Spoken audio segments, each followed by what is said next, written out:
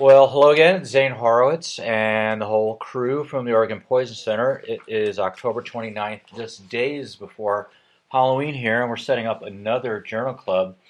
So if you ever want to trick or treat as something that really scares most physicians, just go as a long QT interval. It's like spiders and snakes, everyone's afraid of it, but in reality, for the most part, it doesn't hurt too many people. We're going to start out with a couple. So today's journal club is entitled Quinidine Syncope, From There and Back Again. A little play on J.R.R. Tolkien there. But we'll talk about how we started out with quinidine syncope, how it evolved into torsades, and back with some new articles from the last month or so on new uses for quinidine and some new risks for severe arrhythmias of the torsade variety with another drug from another area. But we'll start out with the term quinidine syncope. It was an article from Circulation back in 1964. It certainly wasn't the first article to use the term quinidine syncope, but had some great case descriptions and great EKGs to go along with it that we all would recognize very easily as, boy, that looks like torsade de Pont. They mentioned that at that time in the 60s, quinidine had been around for 45 years, and they noted that occasionally people would have syncopal attacks while using it, which were found in some cases to be paroxysms of ventricular flutter, a term we no longer use. Well, they described 8 cases that occurred over the late 1950s and early 60s, and I'll just give you a taste of a few of these. They all have similar themes to them. There was, a priming dose that was usually used of 0.2 grams of quinidine sulfate every 4 hours as sort of a treatment for ventricular fibrillation, or atrial fibrillation, I should say. And they were able to measure levels, and the average conversion of AFib occurred when levels got between 10 and 20 milligrams per liter. And usually levels were kept under 15, but felt to be toxic when they got up to about 25. So that's sort of guidelines as what to judge these levels for. They also would treat you until their QRS complex prolonged by more than 25%, and then they sorted lots of PVCs, in which case they would stop treating at that point. So a couple of these cases, many of them sound very familiar to each other. First case dates back to 1958, long time. 54-year-old woman had mitral stenosis and atrial fibrillation. She was controlled with DID. She had a mitral valvotomy. She got that same treatment, that 0.2 grams of quinine sulfate every 4 hours. It was increased up to 2-hour method because it was ineffective. She complained of feeling numb, vomited, and had a convulsive seizure where she became deeply cyanotic. Her respiration stopped. At that time, this is pre-ACLS, remember, they opened her chest and did internal cardiac massage, and she didn't make it. How far we've come in many years. 55-year-old woman, another case, rheumatic heart disease, mitral stenosis, AFib, also mitral valvotomy, same dose of quinine sulfate, 0.2 grams every 4 hours. She had a prolonged QT interval, which they noted on there. She started feeling funny, had a sudden convulsive seizure with both fecal and urinary incontinence, but by the time they hooked her up and did a little mouth-to-mouth resuscitation, it resolved spontaneously. And then she had a second one later on, and they noted ventricular irritability with multiple PVCs and runs of V-tach. And the rhythm strip that's printed here, which looks like it would have been pulled from a 2010 textbook on torsade, with the twisting of the points, the short, long, short, interval precipitating classic torsades. And many of the other cases were similar. Many of these people were middle-aged, in the 40s to 50s. Many of them had mitral valve disease. They all came in with AFib. They all got this loading dose and treatment for, at the time, AFib, which was quinine sulfate. In most cases, one got quinidine gluconate in the other case. And they all started feeling funny and then either had a seizure or respiratory or cardiac arrest, and noted rhythm strips which they published that all look very much like torsade. One person had what they thought was a cerebral embolism as well, which we know is a risk factor for mitral valve disease and atrial fibrillation, but at that point in time, people were not put on warfarin for this. So these 10 reactions occurred in 8 patients, showing the toxic effect of quinidine. And they didn't coin the term, but they said the term that's used for describing this is quinidine syncope. And they really didn't talk too much about the long QT interval, but basically that was noted in a few of the case reports. None of the cases was the dose at the time for quinidine considered excessive.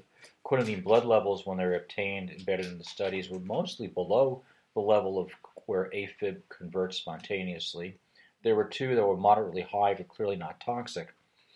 The onset of symptoms usually occurred from 1 to 3.5 hours after the loading doses was started.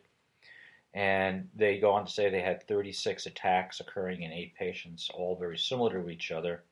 They all began with the vague complaint of nausea, faintness, ill feeling, immediately followed by loss of consciousness, cyanosis, frequent convulsions, some that terminated spontaneously, some that required what at that time would have passed for CPR or open chest cardiac massage. And they estimate that the incidence of this is about 3 to 5% of people who take quinidine develop quinidine syncope. So that was an early form, and they suggested this term preferential to an older term, which was called quinidine shock, which was used in the literature at that time. So that was the 1960s and our understanding of long QT interval. I have to jump forward a little bit to an article in the 1970s, which was an editorial.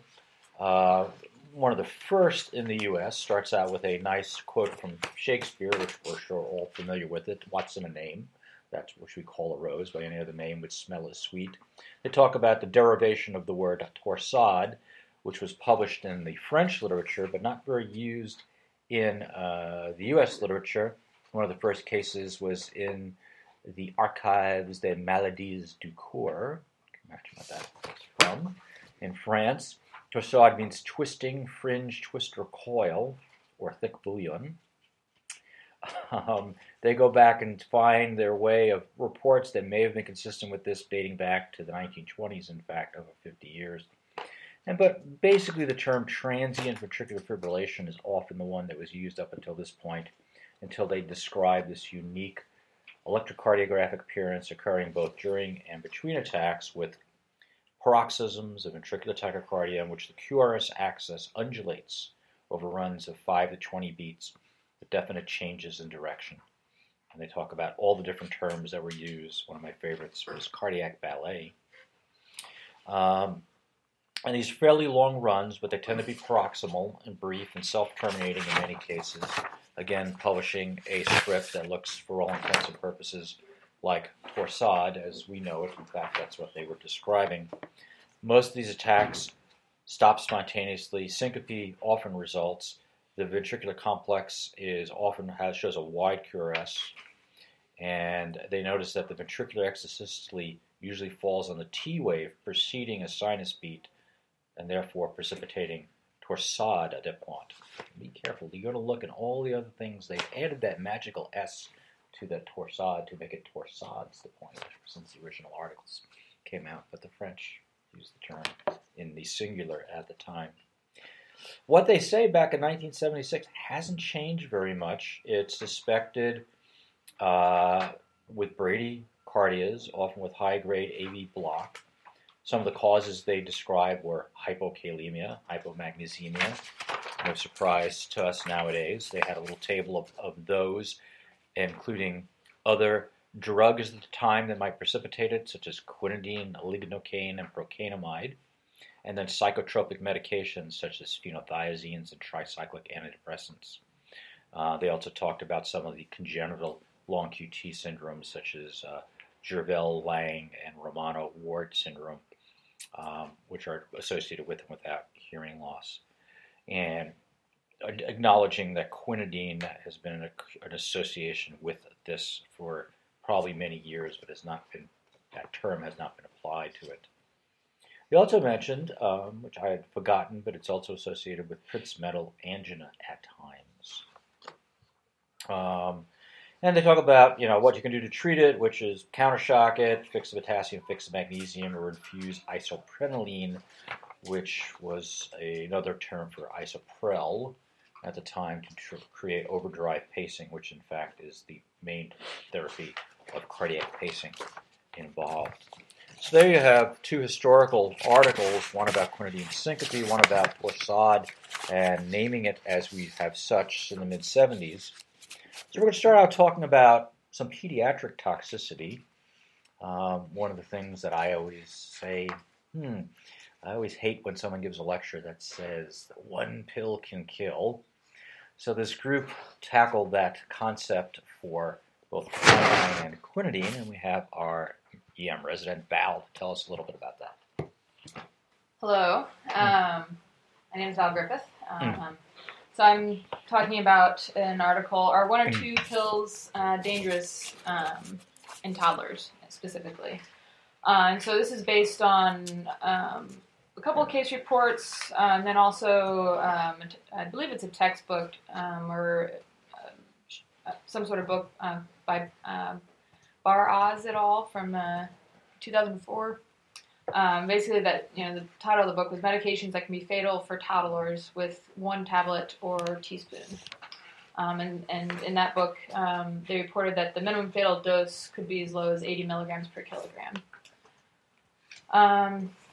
And so this article basically went through, presentations of quinine and quinidine overdose, talking about different GI symptoms, including nausea, vomiting, abdominal pain, diarrhea, CNS effects, including altered mental status, headaches, visual and hearing disturbances. Apparently, quinine, although less so quinidine, can cause direct retinal toxicity. Also mentioned the vertigo and seizures, and then at the furthest end of the spectrum, coma. And then, of course, the cardiovascular toxicity, including dysrhythmias, which quinidine has more than quinine at therapeutic doses. And then, with the major cardiovascular dysrhythmia being sinus tachycardia, but then also potentially having other more severe dysrhythmias, as well as myocardial depression, which can cause hypotension, leading to also pulmonary edema. And then they also noted, interestingly, that there's no clear pattern of whether CNS or cardiovascular symptoms might occur first, and so you might see one or the other without any relationship to the dosing or the exposure dose.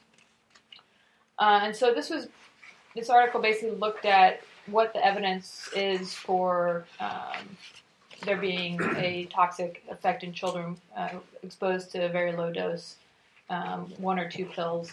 They basically said that there are only two case reports, one for each quinine and quinidine, that indicate that a very low dose could be toxic. And one of these articles for quinine was actually an abstract that didn't end up having much information. It was basically a 16-month-old toddler who had asystole, multiple bouts of asystole actually, after a 600 milligram quinine exposure. They do also talk about higher exposures that did cause death in these different case reports. There's one by Langford et al. That looked at 13 overdoses in toddlers. And in that series, there were only two that had symptoms, one with vomiting, one with drowsiness, although the doses for these two cases weren't reported. The other 11 toddlers were asymptomatic. In the Groton and Smith case series, there were actually quite a few that had larger doses of quinine that caused death. They also mentioned one had an anoxic brain injury that they thought was due to airway obstruction from a charcoal emesis, basically. And then for quinidine, they mentioned a 21-month-old girl who had 480 milligrams of a quinidine preparation that's no longer in use, isoamyl ethyl barbiturate. And she had atrial tachycardia, first and second degree AV block, QT prolongation, but she actually improved with lidocaine and hypertonic saline. And so she didn't end up dying, but they do mention higher toxic doses that did produce lethality. And so their conclusion was basically that there's poor evidence that 1 or 2 pills of these medications are dangerous in toddlers, but of course higher doses can be fatal. Yes, this has often been one of those things where they say these are very toxic drugs, which they can certainly be. There are potent sodium channel blocking, class 1A antidysrhythmics. So like most cardiovascular medicines, we treat them with a great deal of caution and often send these kids in. But truthfully, at least looking back through big case series, poison center databases, there really aren't any significant cases. There's just a handful of 1 or 2 poorly documented cases where either quinine or quinidine sulfate caused the problem. The good news, I guess, is that quinine as tablets have disappeared, and quinidine really never ever used anymore as an antiarrhythmic drug as we've moved on to more medications that are in the class 1, and many of those have come and gone and been on the market and taken off as well. So we keep searching for a less toxic alternative to suppress our arrhythmias. But the truth is, if you look back at some of those early reports, those people that had significant valve disease that loaded them quinidine, they actually converted. So maybe there's still some use in some of these old drugs. We're going to get back to quinidine at the end, but we're going to change gears and talk about some of the psychiatric drugs that have been involved in QT prolongation, which are many. And to kind of give us a sort of complete overview of that, Peter, our fellow. All right. Well, we've got a nice review article done by Scott R. Beach regarding QT prolongations, that Torsades, as well as the risk with psychotropic medications. You know, we start off by, of course, describing what it is that the QT interval is and describing how we go about doing that, and knowing that the prolonged QT interval does put lysis at risk for the development of Torsades. All goes on to note that there are many risk factors that come along with that, medications, pharmacologic factors, as well as just inherent factors, including genetics and predisposition to long QT syndrome.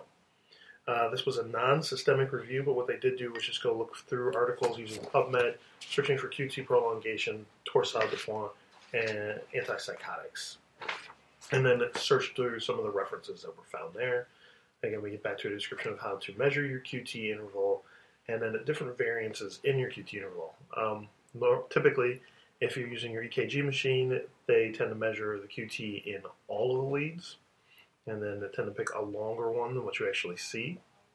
You can, oftentimes what they recommend if you're going to do it by yourself or with one person, you may want to pick the steepest slope of the T wave, and you're usually going to use lead 2 or V5 to go ahead and get your measurement for that. They go on further to talk about the different ways that we correct for that, as we know that QT is inversely proportional to the heart rate. We tend to use Bazette's formula, our QT over the square root of the RR interval. Although there are multiple guidelines, and even the AHA kind of suggests that this is really not the way to go. QT dispersion may, in fact, just be the better way to go about getting an actual assumption for your QT.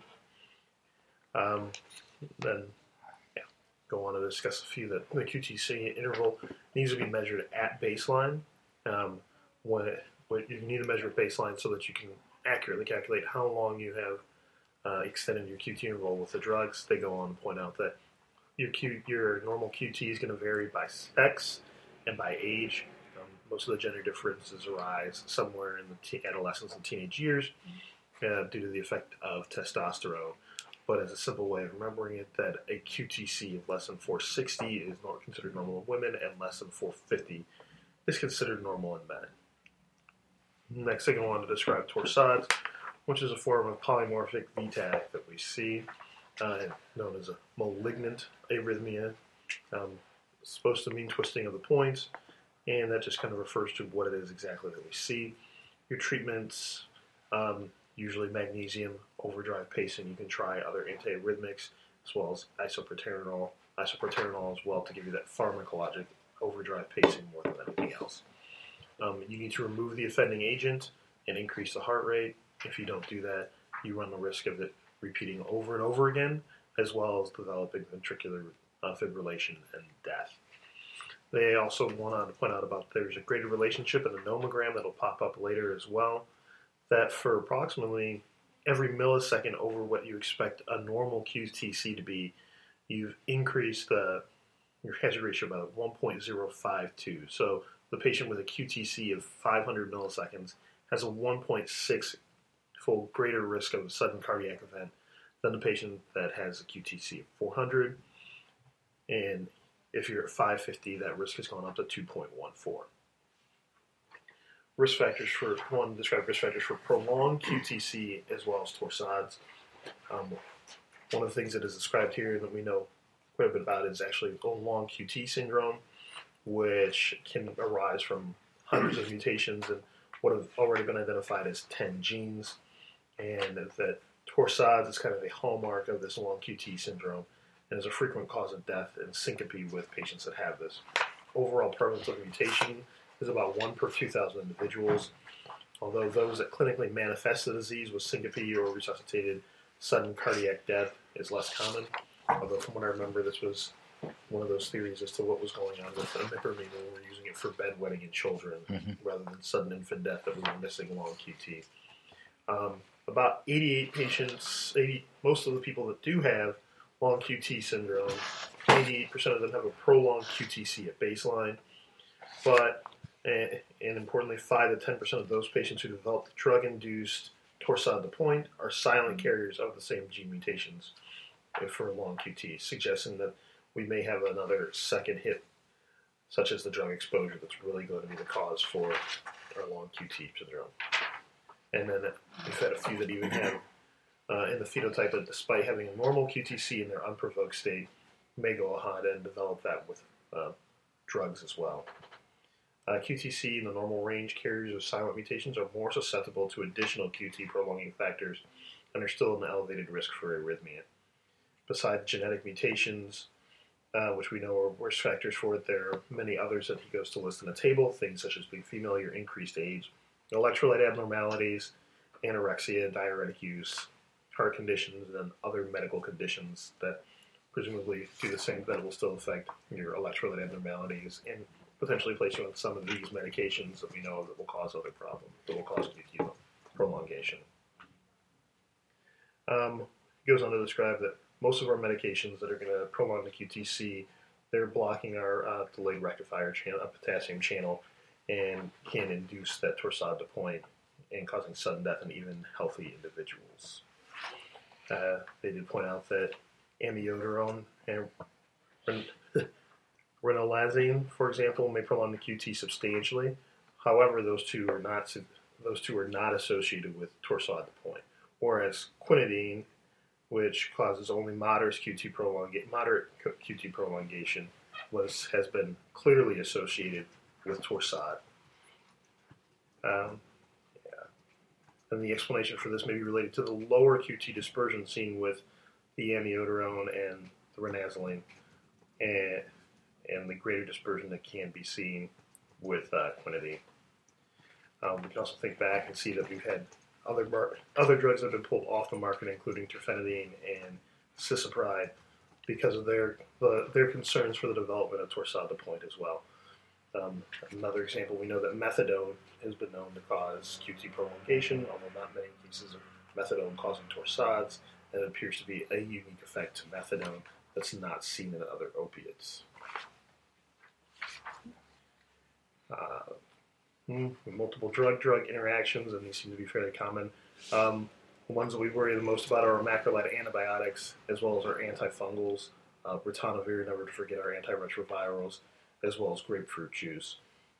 Decreased liver function seems to lead to a higher level of serum drug concentration, which can then go on to elevate your risk of torsade de pointe.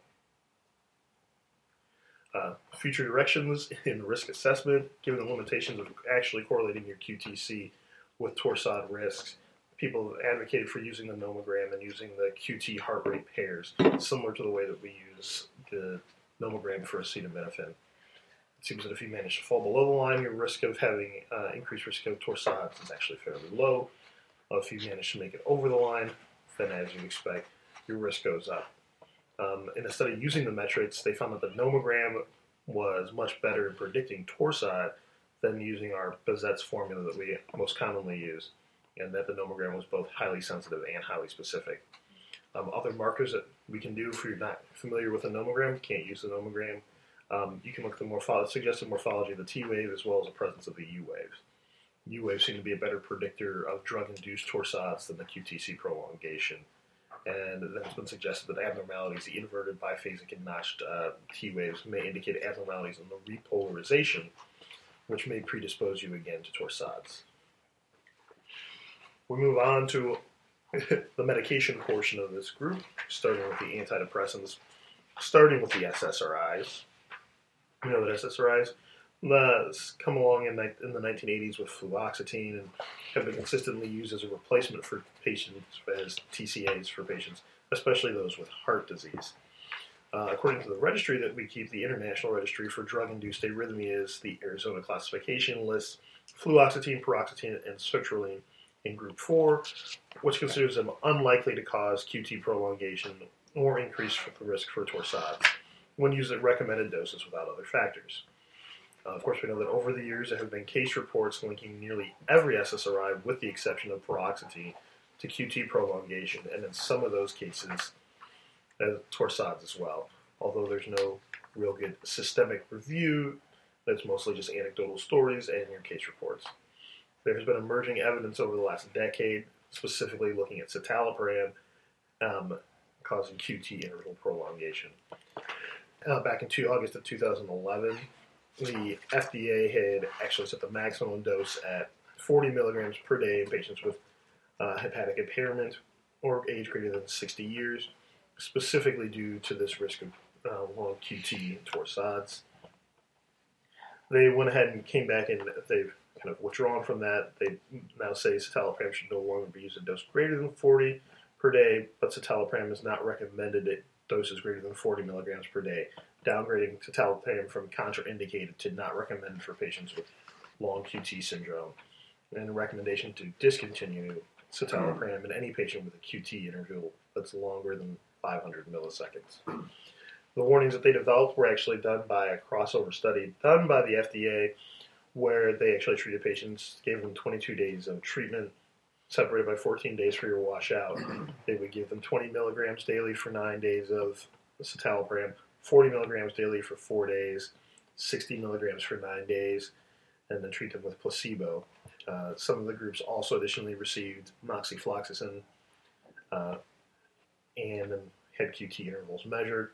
The maximum mean prolongation in the QT interval was somewhere were 8.5 milliseconds for the 20 milligram group and 18.5 milliseconds for the 60 milligram group, respectively. For the 40 milligram group, the average prolongation was estimated to be at about 12.6, and that was based solely on serum concentrations.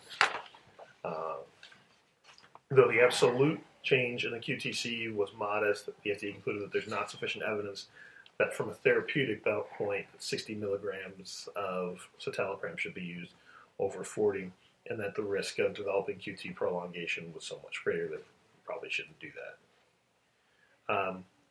There have been prior studies that suggested at least an overdose that there was QT prolongation, as well as prior studies that suggest that other SSRIs have developed QT prolongation, but everyone is still focused on citalopram.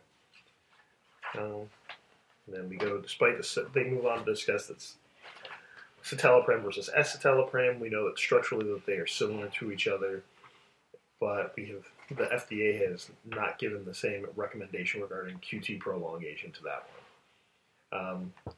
A thorough QT study of escitalopram, which was almost essential to the study that was previously described, found a dose-dependent but substantially less marked increase in the QT prolongation with escitalopram.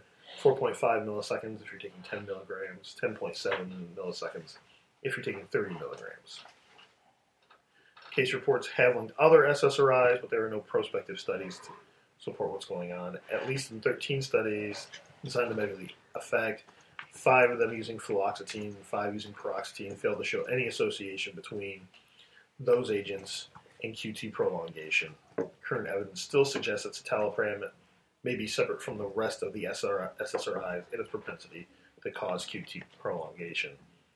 What we also note is that citalopram is known to inhibit hERG in animal models, which is responsible for the generation of that delayed rectifier channel, and that the development of citalopram was delayed initially due to just that, QTc prolongation and arrhythmias that were found in beagles. The metabolite that they identified was didesmethylcitalopram, which appears to be species-specific, though it may appear in humans to very small amounts. Though 2% of the United States population are P450-2D6 ultrametabolizers, and thus may have a higher concentration of this particular metabolite.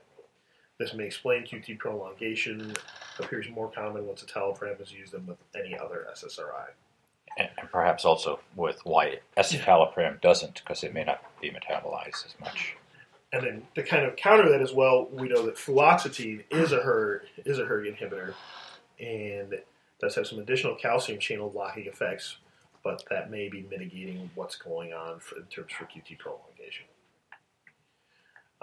Despite the risk for prolonged QT prolongation with citalopram, there's no consensus on the management and the use of citalopram in overdose. You can find recommendations for monitoring only when there's more than 600 milligrams ingested, or minimal observation of 24 hours with continuous EKG. And some have further suggested giving activated charcoal regardless, just to decrease that risk of QT prolongation. In general, QT prolongation is relatively low with citalopram, even in overdose. In a group of 215 patient studies with citalopram overdose, only 32% had QT prolongation over 440, and 2% had QT that was over 500. Although that 440 cutoff is still below what is accepted as the normals for both men and women. All right. So it doesn't happen very often, but we often worry about it quite a bit. We move on to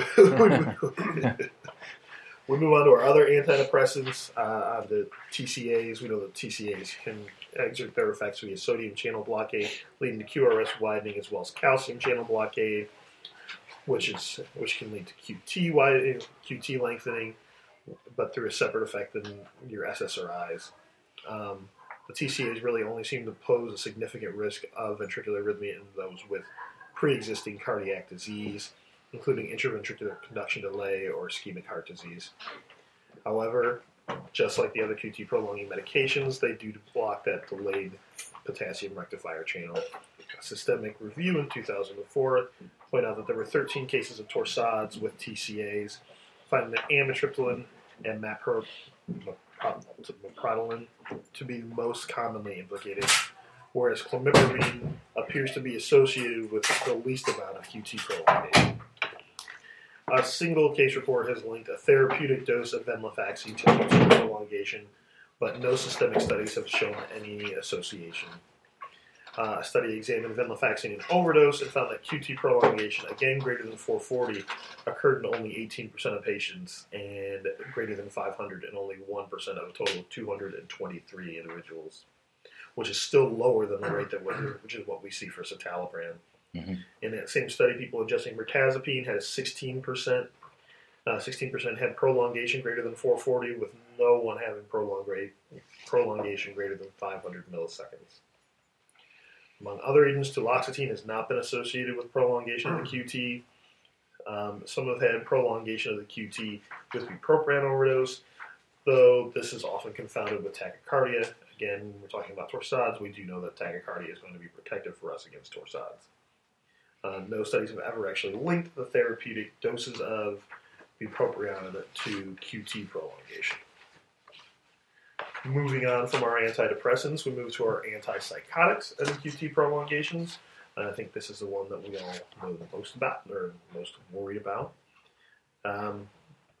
It's been long known that we can get QT prolongation with our antipsychotic medications, and that can lead to torsades. Retrospective studies have linked antipsychotic use with sudden cardiac death. In most antipsychotics, again, can cause QT prolongation, thought being maybe we're just missing the torsades point. We start with our typical antipsychotics. Thioridazine was our first, and it is the one that is most associated with QT prolongation and torsades.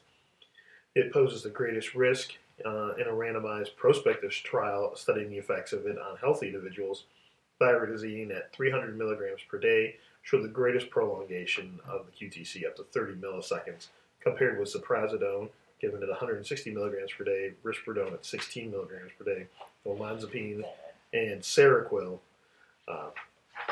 The phenothiazine in general and thyroidazine in particular are overrepresented in the cases of sudden cardiac death compared to antidepressants or other types of antipsychotics, suggesting that the QT prolongation with the phenothiazines may be more arrhythmogenic, especially in patients with comorbid risk factors. Although thyroidazine is most commonly associated with QT prolongation, other antipsychotics have been implicated. Fluphenazine is a high-potency antipsychotic that has been associated with QT prolongation in patients with schizophrenia. Droperidol prolongs the QTC and has clearly been associated with torsades. Chlorpromazine is a low-potency phenothiazine like thyroidazine and has been known to block that potassium rectifier channel, has been associated with QT prolongation and may cause torsades in high doses. In general, low-potency typical antipsychotics are thought to carry the greatest risk rather than the high-potency agents, and the risk is thought still to be dose-dependent. More of your low-potency antipsychotic increases your risk for QTC prolongation, which will increase your risk for torsades. Haldol is a high-potency antipsychotic and has been linked in case reports to QT prolongation and torsades as well, though the frequency and the magnitude of the prolongation is thought to be substantially less in comparison to your low-potency ones, and similar to what we see with atypical antipsychotics. Confounder for the use of Haldol is that we use it for the management of delirium in both the intensive care and in outpatient setting and in medically ill patients. So you're sick already, your QT may be longer already. Now we're giving you something else that can even further prolong that QT and have you go ahead and develop torsades. There have been a few randomized trials. They start with one where 15 milligrams of Haldol was given daily. It only led to an average increase of 7.1 milliseconds of your QTC, which was still less than what you see with thyroidazine or ziprasidone, but greater than what was seen with olanzapine, risperidone, and quetiapine. Nearly identical study, they said the average was 4.7 milliseconds, which was still less than all the other drugs that they tested in that same group. The intramuscular form was found to have greater effect on QT, lengthening up to 8 milliseconds, following a 7.5 milligram IM injection in patients without significant medical disease.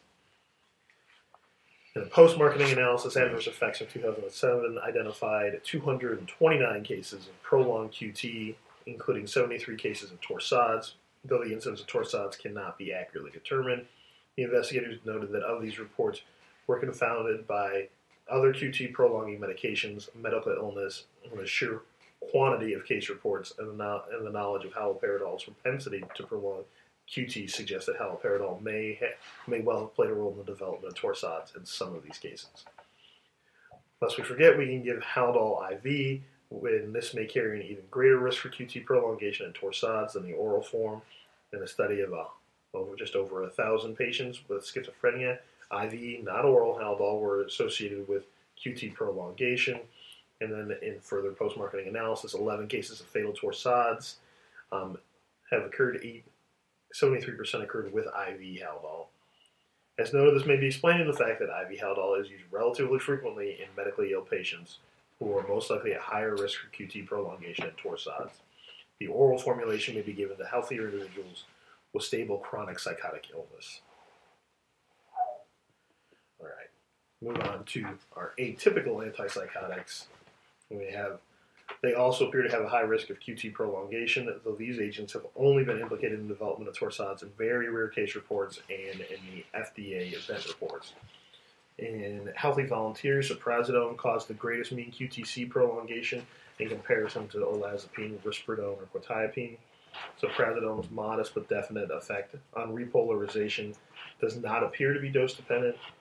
In clinical trials, the doses of ziprasidone, the incidence of QT prolongation exceeding 500 milliseconds was estimated to be less than 0.06%. This is consistent with rates that are found that has been associated with the 2 case reports of torsades caused by ziprasidone. In 2 randomized open-label trials, olanzapine and risperidone and quetiapine were found to have less QT prolongation the thioridazine, and comparable effects to oral Haldol. These medications are still associated with QT prolongation, but the association with torsades is not clear or definite. Let's see. You can see that the risk for developing torsades would suggest that it most likely occurs in groups that have just recently received the medication within the last 30 days, suggesting that some of these cases may be associated with delirium or the management of agitation, again in the setting of medical illness. In a separate retrospective population cohort, both typical and atypical antipsychotics were associated with an approximately twofold increased risk of sudden cardiac death. Similar risk increases were found among all agents examined individually, including thioridazine, Haldol, olanzapine, quetiapine, risperidone, and clozapine. Notably, clozapine was associated with increased risk of sudden death in this study. It has only been associated with QT prolongation in rare cases, suggesting that there may be another mechanism of mediating its relationship with sudden cardiac death. When dealing with your elderly patient with dementia, atypical antipsychotics have been associated with mortality related to cardiac events, some of which may represent episodes of ventricular arrhythmia, such as torsades. This led the FDA to go ahead and place a black box warning on those. There's less data about the newest atypical antipsychotics, aripiprazole, acenapine, palperidone, and iloperidone. Nearly all the data are derived from studies referred to in the reference inserts. Of these, palperidone and iloperidone seem to have the highest risk of QT prolongation, particularly in the presence of 2D6 and 3A4 inhibitors. However, they do not appear to have any case reports at the time of the publication linking it to torsades. Aripiprazole has not been associated with significant QT prolongation in the setting of significant medical comorbidity. They go on to go ahead and give us a nice table to try and help and summarize our risk of QT prolongation as well as development of torsades. Things that are highest on the list, most likely to cause QT prolongation and torsades, are thioridazine, our Haldol, our ziprasidone. All things I think we kind of think about in the back of our mind anyways. Move on to other other psychiatric medications. Lithium in concentrations above 1.2 millimoles per liter can prolong the QTC interval, though there have been no cases of torsades noted. Anticonvulsant mood stabilizing agents, including valproate, lamotrigine, carbamazepine, oxcarbazepine, have not been found to cause QT prolongation. Among the sleep aids, looking at trazodone, which is associated with mild QTC prolongation, and that is mainly found in the setting of overdose. There's no strong evidence to suggest that methylphenidate or amphetamines cause clinically significant increases in QTC, while the effects of atomoxetine on QTC remain uncertain. There's no evidence to suggest that benzos cause QTC prolongation either.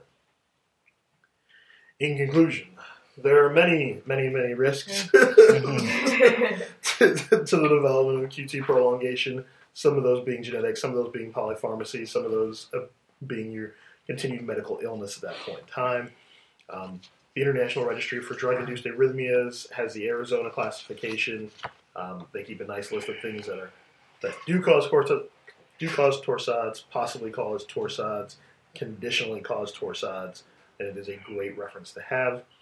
I want to say that there's no evidence to strongly recommend that you get an EKG and electrolytes before initiating these drugs. Although admittedly, it's always been my practice, at least especially with IV Haldol, to get an EKG before starting. Earlier, they would also make the point that whenever you are going to do an EKG with a patient that's on a QT prolonging medication, make sure to take the EKG at the same time that they should be reaching their peak plasma concentration as well.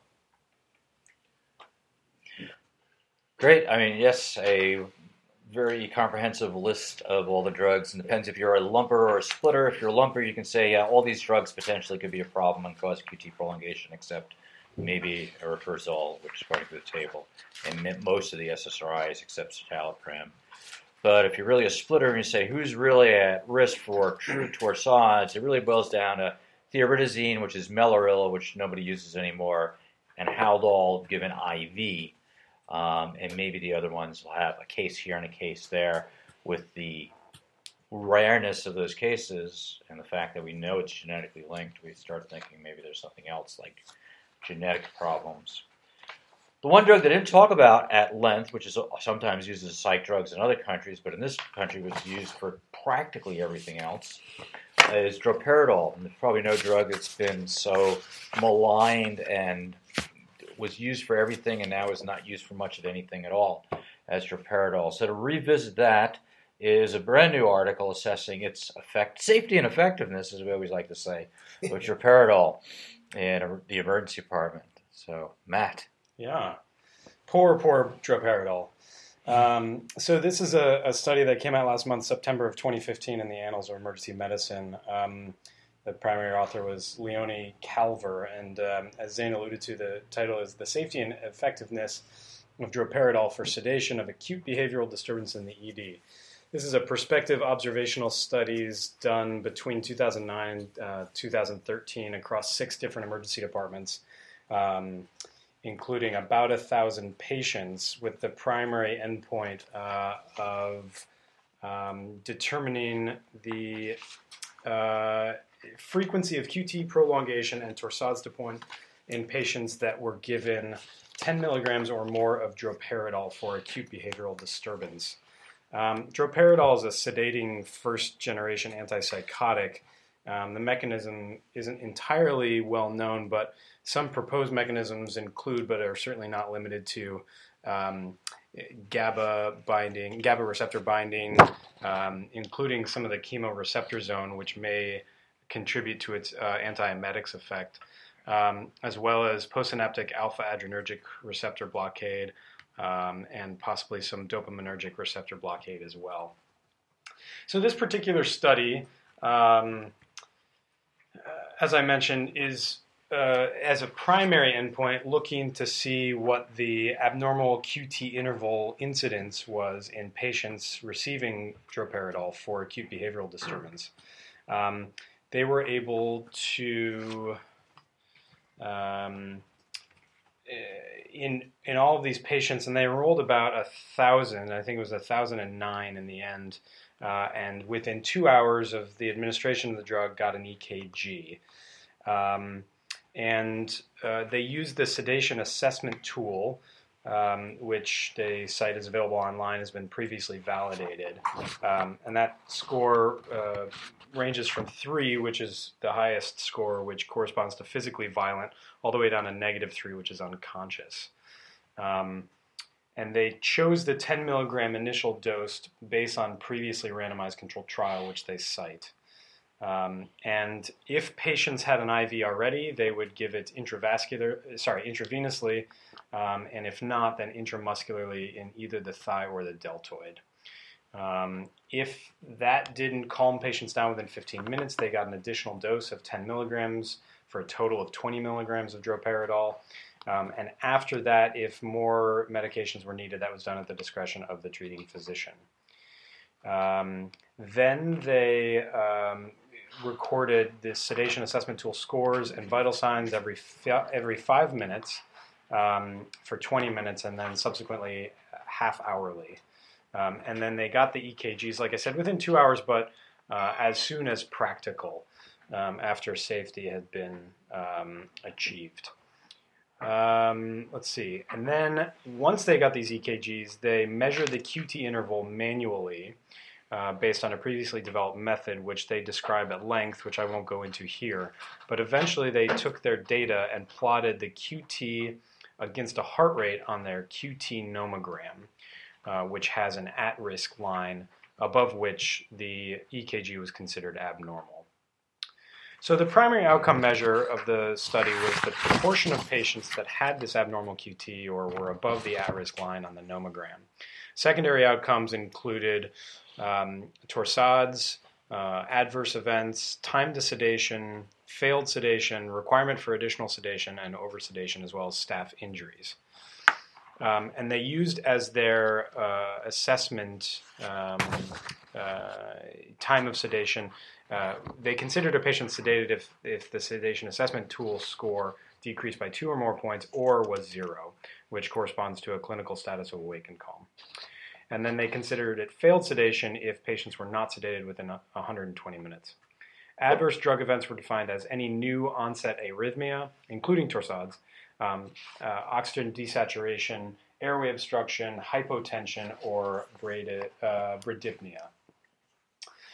As I mentioned before, they had about 1,009 patients in the end. They did recruit 1,700 initially, and they do make a mention of their sample size calculation. They say they a priori calculated that they would need 950 patients to see a 0.5% difference in torsades incidence, citing that torsades is already rare to begin with. So their aim was to recruit 1,000 patients, and they met that aim in order to have a 97.5% confidence interval that an abnormal QT occurs in less than that 0.5% of patients. Their baseline characteristics are described in the paper, and there weren't any differences across the hospitals that enrolled patients. In no patients was there torsades, either in patients that did complete the study or were initially enrolled and then did not complete for whatever reason. So their median total dose of droperidol given was 10 milligrams. Their interquartile range ranged from 10 to 17.5. And I think the bottom line is that 13 of the 1,009 patients, or 1.3%, had an abnormal QT. Of these 13, 7 of them had another perfectly viable explanation for why they had an abnormal QT, including 2 cases of methadone, 2 escitalopram, 1 of amiodarone, and 2 pre-existingly abnormal QT. So when they exclude those 7 patients, there were 6 of the 1,009, or 0.6%, that had an abnormal QT after receiving droperidol. And again, no cases of torsades in any of the patients. They cite as some of their secondary measures that the initial dose of droperidol was effective in achieving sedation in 968 patients, or 69%. And it took about 20 minutes on average, although certainly that varied. Additional sedation was required for 435 patients, or 31%, and that varied either additional doses of droperidol or occasionally, again at the discretion of the treating physician, other medications, including benzodiazepines. They measured oversedation. That occurred 7.8% of the time, or 109 patients. And confoundingly there, benzodiazepines were involved in 15% of the patients who were oversedated, or 16 of the 109, compared to 6.3% who were not oversedated. Adverse events, there were 71 of those in 70 patients, or 5.0%. The most common of those being hypotension, or 28 patients, and followed by desaturation in 22 patients. They mentioned that additional sedation or sedation with benzodiazepines was not associated with increased adverse events, except for this oversedation, which did seem to be tied with co-sedation with benzodiazepines. There was no difference in the total dose given to patients who had adverse events compared with those who did not. And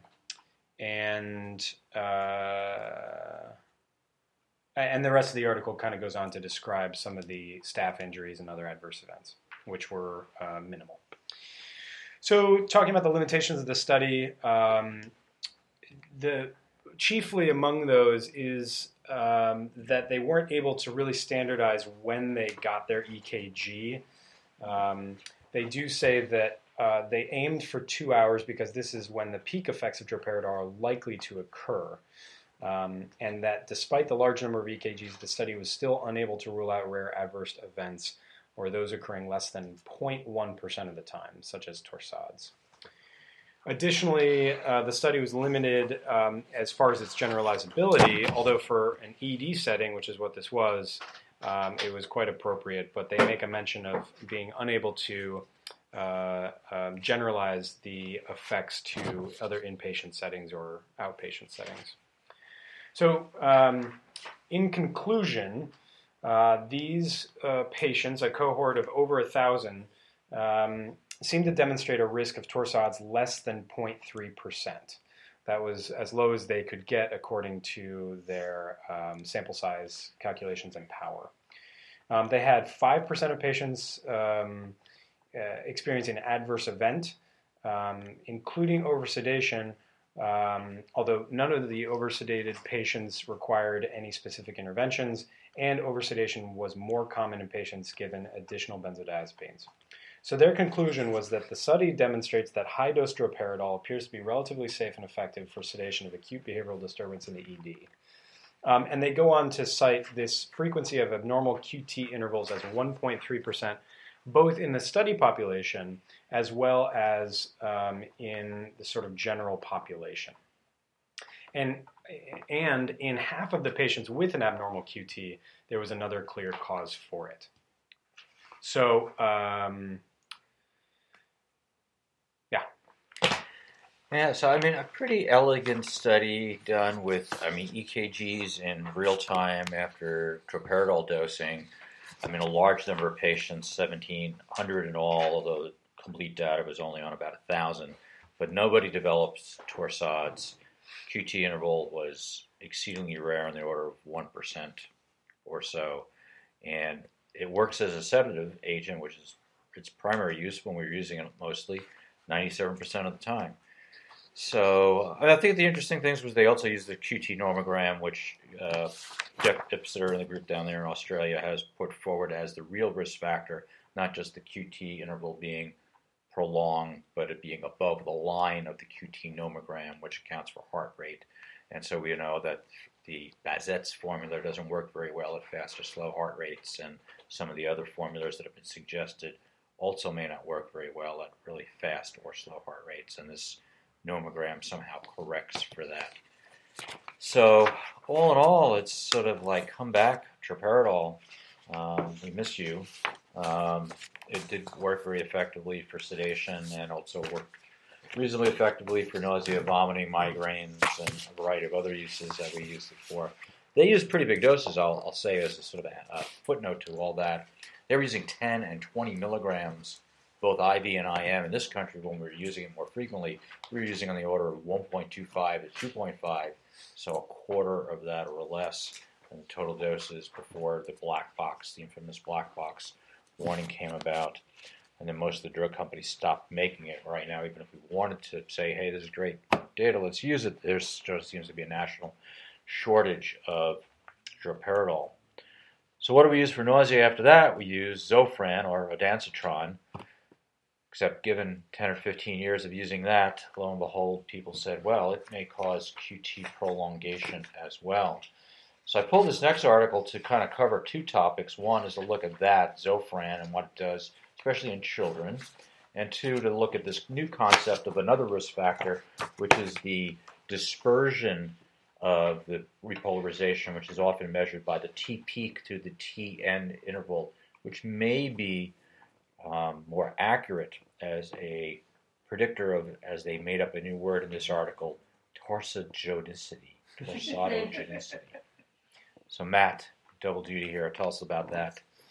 Yeah, so looking at a manuscript entitled The Effects of Droperidol and Ondansetron on the Dispersion of Myocardial Repolarization in Children by Mehta et al. In the Pediatric Anesthesia from 2010. This was a study designed to compare droperidol and ondansetron in healthy children undergoing surgery, and so treatment for pre-operative or post-operative nausea. That was the study setting. And as Zane alluded to, the authors proposed that this transmural dispersion of repolarization, or TDR, is, rather than the QT interval, probably more predictive of susceptibility to torsades. The TDR is measured on an EKG as the time interval between the peak of the T wave and the end of the T wave, or TP to TE.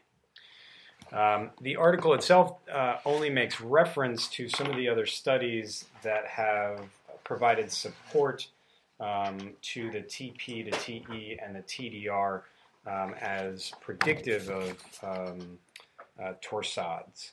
So I won't go into that very much. The study itself is pretty straightforward. They were able to enroll 108. In the end, they included 80 children in the study. And there were several arms. These kids were healthy. They were between the age of 3 and 10, and they were undergoing general anesthesia for elective surgeries, including otoplasty or dental surgery. Patients had a preoperative EKG as well as a post-administration EKG taken 5 minutes after the study drug. And they said that they chose 5 minutes because this time interval encompasses the peak QTc prolongation by droperidol and ondansetron. So in contrast to the other study that we just talked about. The 4 study groups were either droperidol alone, ondansetron alone, droperidol and ondansetron, or neither. There were no demographic or baseline EKG differences between the groups, and QT intervals lengthened by anywhere between 10 and 17 milliseconds after treatments, with no differences that were statistically significant between the groups. It should also be noted that the values of the QT remain normal for all of the groups. The TP to TE interval increased somewhat, 0 to 7 milliseconds, although it was not statistically significantly different between the groups, and in no children were there any episodes of dysrhythmia. So their conclusions were that droperidol and ondansetron in therapeutic antiemetic doses produce equivalent and clinically insignificant QT prolongation, as well as negligible TP to TE prolongation, suggesting that neither is torsadogenic in healthy children at these doses. Yeah, another reasonably elegantly done study with 4 arms showing that saline can prolong your QT interval a little bit, as much as these other drugs that we worry so much about that that has the risk of QT prolongation. So maybe we need to worry a lot less about Zofran, which we use a lot now, and we use it probably as much as we used droperidol a decade ago, and probably the risk for torsade with that agent is probably minimal. So they did bring up this concept of this T peak to T end interval, which may be more predictive.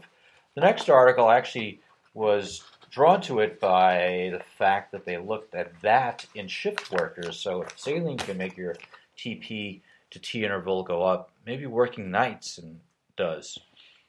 Unfortunately, I was a little bit let down by the punchline of this, so I'll go over this quickly. So talk about non-standard working hours, which all of us are well accustomed to. It disturbs your biological rhythms, and of course we know that people who work nights have cardiovascular morbidity that is higher than the rest of us due to both coronary heart disease, hypertension, arrhythmias. And they then said, well, let's look at this TP to TN interval, which again is an assessment of this global dispersion of repolarization, and may be the most predictive factor of arrhythmogenesis, at least torsadogenicity, as the last study suggested. And they said that, initially, pilot study done elsewhere showed Holter monitoring shows that, your QT interval changes during the day when you put Holter monitors on people. So they took 60 shift workers who underwent a standard 12-lead EKG in the morning and the afternoon and the night. These guys were actually car harness manufacturer, which I assume, where is this done? In Romania.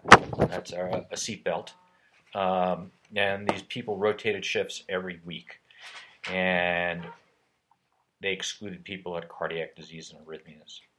They got a standard EKG, and they looked at the QT max, and they looked at the QT corrected using Federico's formula, They looked at a variety of other QT intervals, including the QT peak to end interval, and they looked at shift-to-shift comparisons. The results were the 60 workers, 36 years old, plus or minus 10 years. All of them were in sinus rhythm at the beginning. And no surprise, the longest QT interval and the longest TPE interval happened at night, although the differences were quite small. So morning shift QT intervals were like 397 plus or minus 30, and the night shift was 404, so it went up by 7 milliseconds. Not very dramatic. Similarly, the QT interval by the Frederica formula was 494, so longer, and went up to 499, a 5-point difference again, although maybe statistically was not significant, probably not very clinically significant either. And they found that co-association of hypertension was an independent predictor of who would go up based on the Federica formula by more than 50 milliseconds in shift workers. So they basically point out that, QT is not a fixed point in time for most people. It varies with circadian pattern. It may vary based on hypertension, obesity, age, smoking status. All these things need to be explored. Sympathetic tone, vagal tone.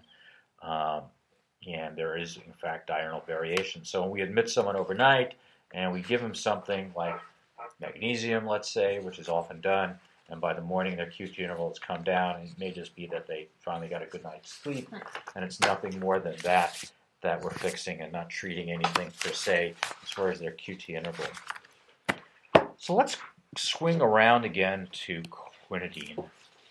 This is a brand new article within the last month out of JAMA, which looked at a very interesting mix of medications, dextromethorphan and quinidine, for patients with Alzheimer's disease, dementia, and agitation. So, Julia. Great. All right. So this paper starts with an introduction stating that agitation and aggression are highly prevalent in patients with dementia, and that although many different classes of psychotropic drugs are prescribed to treat that agitation, there are a number of safety concerns with many of those medications that limit their utility. And they bring up the idea of a combination of dextromethorphan hydrochloride and quinidine sulfate. And note that dextromethorphan is a low affinity, uncompetitive NMDA receptor antagonist. Also has some alpha receptor agonism and serotonin norepinephrine reuptake inhibition. And the thought is that there's been anecdotal report of improvement in patients with dementia, pseudobulbar affect, and symptoms that are suggestive of agitation. And so what this paper describes is a randomized, double-blind, placebo-controlled 10-week trial at 42 different sites that used a sequential parallel comparison design method. We'll go into more detail about that. But they enrolled patients aged 50 to 90 years old with clinically significant agitation, defined as a state of poorly organized and purposeless psychomotor activity. So this could be verbal aggression, physical aggression, or things like pacing or restless behaviors that were severe enough to warrant pharmacological treatment. And these were patients with probable Alzheimer's disease. And they excluded patients who had different types of dementia, apart from Alzheimer's disease, or patients with schizophrenia, schizoaffective disorder, bipolar disorder, patients with myasthenia gravis in whom quinidine cannot be used, patients with QT prolongation or heart block or history of torsades, family history of congenital long QT, or unexplained syncope, among a few others. And this sequential parallel comparison design method involved stage 1, where patients were randomized to receive 3 to 4 ratio to receive oral dextromethorphan quinidine versus placebo. And the dextromethorphan quinidine combination was dosed as a 20 versus 10 mg early in the morning with a placebo in the evening for the first week. And then that was increased to twice daily dosing for weeks 2 and 3, and then increased BID dosing for weeks 4 and 5. And then in stage 2, patients receiving the dextromethorphan quinidine continued to receive that higher BID dosing. But the patients who had initially received placebo in that first stage were then stratified by their treatment response and re-randomized in a 1-to-1 ratio to receive either the dextromethorphan quinidine or placebo. It's a very interesting design there. They're allowed to get rescue medication with lorazepam as needed during the study. And the outcome they looked at was a change in a baseline using the NPI agitation aggression domain. And basically the NPI, that domain looks at frequency of symptoms and scales them, rates them based on that, and then severity as well. And you multiply those two together, frequency multiplied by severity, and you get a score that ranges from 1 to 12. And then they also looked at some varying scores, so total NPI score, and look at the scores within those individual domains, and then some composite scores. So sort of basically looked at various ways of scoring at this agitation. Then they also looked at safety outcomes, so adverse events and vital signs, laboratory test results, EKG findings, and then they looked at QTC, which was corrected using the Frederica formula. And they did a power calculation and found that they needed a sample size of 196 patients for 9% power to find what they were looking for here. And they basically randomized the patients, but stratified them based on baseline cognitive function and baseline agitation severity. And everybody was blinded to basically the medications that they were getting. So to jump to the results here, the patients were recruited between July of 2012 and May of 2014. And there's a figure 1 in the paper that's a really big sort of flow chart of all of the patients. And just to summarize that very briefly, there were 220 patients that were randomized, 127 to placebo, and 93 to the treatment arm in that first stage. And then remembering that among those that received placebo in this study design in the second stage, they then split those patients up. So there were 30 people who responded to placebo who were then re-randomized, 15 and 15 to placebo versus treatment. And then of the 89 non-responders to placebo, those were again re-randomized. 45 got placebo, and then 44 got the combination medication. So looking at their primary endpoint, the dextromethorphan quinidine combination significantly improved the agitation aggression score compared to placebo, and that did reach statistical significance. And results for each of the 2 stages also favored the treatment arm. In stage 1, the agitation aggression scores were reduced from 7.1 with treatment down to 3.8 versus 7.0 to 5.3 with placebo, again with that reaching statistical significance. And then in stage 2, remember that the placebo non-responders were then randomized to treatment or placebo, and they also had a reduction in their agitation scores. There were patients who were randomized to receive only the dextromethorphan versus placebo for that entire study, and those also favored dextromethorphan and quinidine over placebo. And they just note that using this, the way they stratified the randomization, they had balanced treatment groups for both baseline cognitive function and agitation. And then for their secondary outcomes, they again looked at all of these various sort of scoring systems, which basically they then did a post hoc analysis that showed similar improvement in those various scores with dextromethorphan quinidine in patients taking other agents that dementia patients might be treated with acetylcholinesterase inhibitors, memantine, antidepressants, antipsychotics, and those basically were the same as those receiving other agents. There was lorazepam rescue meds that were used by 6.6% of the treatment arm and 10.4% of the placebo arm. And then just to summarize the safety issues, there were a number of adverse events that were very difficult to tell in these patients with dementia if they were really related to the study or not. that there were adverse events reported by 60% of the treatment group and 40% of the placebo group. And those varied from everything falls to UTIs, to patients stating they were dizzy.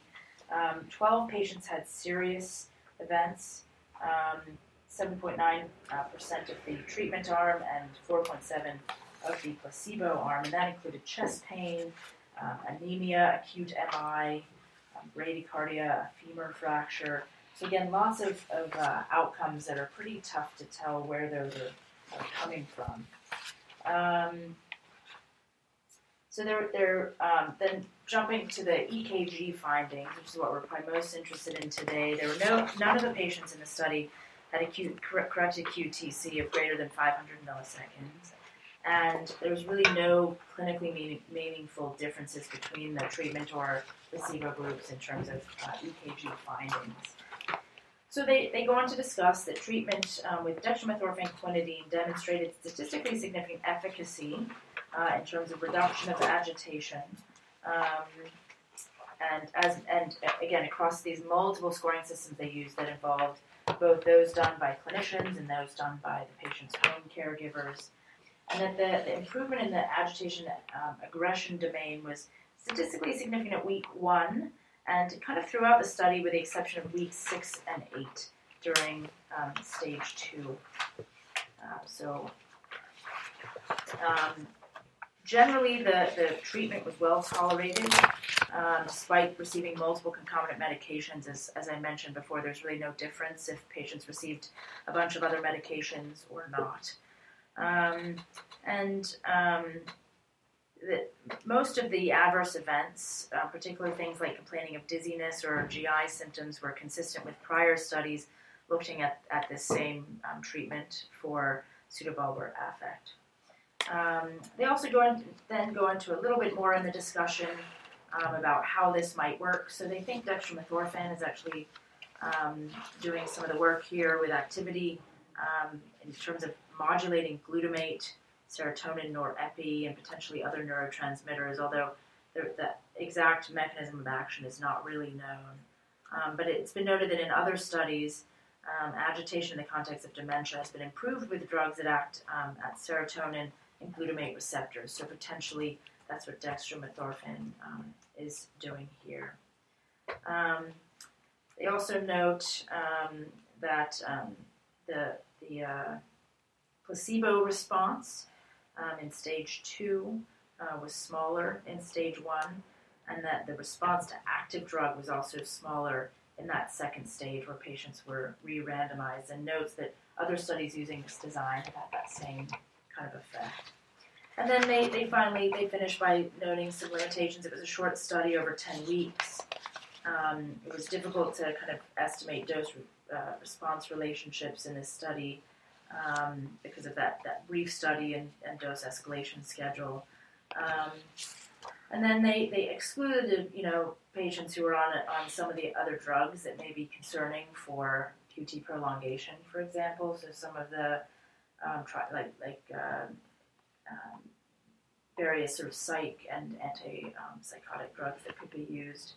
And they also know that most of these patients were that they were outpatients, and so they don't know if this could be really generalized to some of the sicker kind of nursing home patients. So in terms of putting this in context of the rest of the studies we looked at today, this study sort of eliminated a lot of the factors that would probably have contributed to the sort of quinidine-like effects that have been of concern in the past in terms of QT prolongation.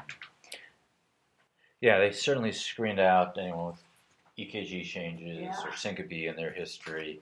They also, we'll point out, used a pretty low dose of quinidine. If you remember, quinidine sulfate was the same thing they were using for those patients with AFib back in the 50s. They were given 0.2 grams, 200 milligrams every 4 hours. The dose used here was like 10 milligrams, a very small amount.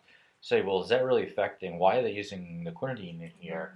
And it may be that the quinidine is not necessarily used because of its sodium channel blocking activities, it's got nothing to do with dementia and agitation, but may have to do with its ability to be a P-glycoprotein inhibitor. And it enhances the CNS penetration of this other drug, dextromethorphan. And really, this drug is allegedly available for pseudobulbar palsy, which is a relatively rare CNS event, but I imagine with this, people may try it off-label for Alzheimer's. It certainly seems safer than all the other things we do for people who get out of control when they're demented, like giving them big doses of Haldol and all the other atypical antipsychotics, which clearly have been linked to premature death and other morbidities. So it was interesting. So again, with low doses, no EKG changes. So unless perhaps worry about Torsades, so unless you go home trick-or-treating this week and not have a little bit of fear in your heart about QT prolongation, we have to end up with an article with something to possibly be fearful of. And that is a novel use of the reasonably otherwise safe drug, loperamide. Tell us a little bit about that is our medical student, Ben. Hello. So I'm here to talk a little bit about loperamide abuse. So as you know, prescription opioid abuse is a big problem in the U.S. There's a nice article here talking about a use of loperamide, a mu-opioid receptor agonist. And so in this, they talk about its use in addition, use as a people use in the community for withdrawal from opioids, as well as in an attempt for recreational abuse. They described an observational case series with 5 patients who they discovered with cardiac abnormalities following loperamide abuse. And they selected these patients initially having discovered the cardiac toxicity associated with an admitted loperamide abuse in their first patient, but also looking for cardiac use or cardiovascular abnormalities in people with known opioid abuse history or admitting to loperamide abuse. So briefly here, I'll just kind of summarize some of the common findings for the 5 cases, and then go over some of the particular interesting descriptions of their courses. So in most of these patients, 3 of the 5 patients, syncope was actually an initial presenting symptom.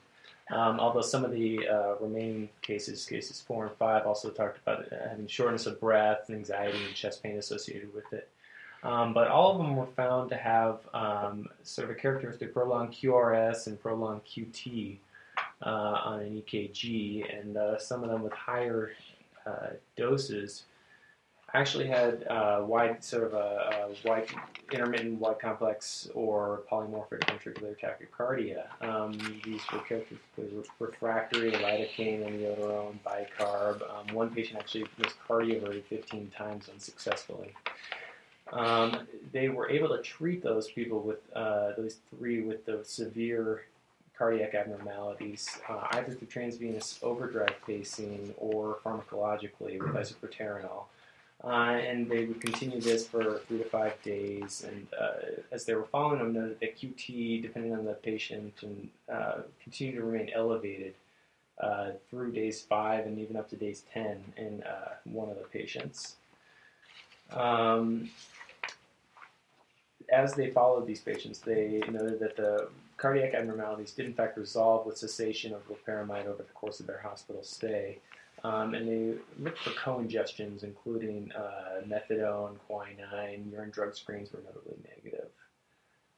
In particular, one patient had a pretty remarkable course. This was a 28-year-old man with Crohn's disease, a history of substance abuse. And he actually had a history of unexplained syncope about a year prior to his admission following his case report, and recurrent wide complex tachycardia at the time it was unexplained. He admitted to having been taken for the past few weeks 396 2-milligram tablets of loperamide for a total of 792 milligrams daily as a way to alleviate withdrawal symptoms. His admission EKG showed prolonged QT to 647. Normal electrolytes, urine drug screen was normal at admission, and they had a number of he had sustained and non-sustained episodes of VTAC refractory to some of those above treatments that I described: magnesium, potassium chloride, sodium bicarb lidocaine, did fatty acid emulsion and defibrillation, They were able to successfully control it with overdrive pacing and continue that for 2 days until they switched over to isoproterenol, keeping them at a goal rate of 90 and then down to 80. Ended up using between 2 and 8 micrograms per minute isoproterenol. They stopped that on day 5, and he had one episode of torsades after stopping the pacing wire, but other than that, had been controlled. As they followed him, they noted that his QRS, QTC all returned to normal and was normal on an ECG a month later. And as they talked to him, he noted that he was doing his loperamide abuse a year earlier during this episode of unexplained syncope. He also had, so his history was notable for Crohn's disease, and a year later suffered cardiac arrest during an operating room visit for his Crohn's disease. In the OR, is noted to have prolonged QT that deteriorated to torsades, responding to defibrillation. They had to stop the surgery. After resuscitation and pacing with isoproterenol for the course of his hospital admission and then subsequent extubation, he did admit to renewing his loperamide abuse. His claim was 42 milligram tabs daily at 80 milligrams daily at that point, denying current methadone use at the time, although I noted a couple weeks earlier he was using that. In this case, they go on to sort of summarize that with these 5 patients with cardiac disturbances, 3 of them were life-threatening following the loperamide abuse. They all resolved with cessation of loperamide, and they had this characteristic QRS-QT prolongation. Talk a little bit about simulated modeling data suggesting loperamide being an inhibitor of the hERG-coded slow rectifier potassium channel, and theorize that this is dose-dependent, sort of corresponding with their seeing that the milder cases in which they took lower amounts seem to have less QTC prolongations compared to the more severe dosing, for example, our case above. They couldn't rule, given that this was a case series, they couldn't rule out that co-ingested drug was responsible. They did specifically assay for drugs of abuse, including methadone and then quinine, the things that are known to enhance or cause QT prolongation. And quinine in particular has been used in the context of loperamide abuse because it's thought to enhance passage of loperamide into the CNS, being a P-glycoprotein inhibitor, which is thought to be a mechanism by which it's excluded from the CNS. With this study, there's no.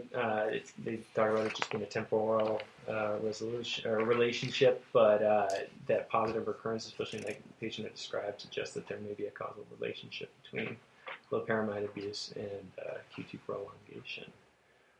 There is a follow-up, actually, letter to the editor by the same group of people in which that patient that presented.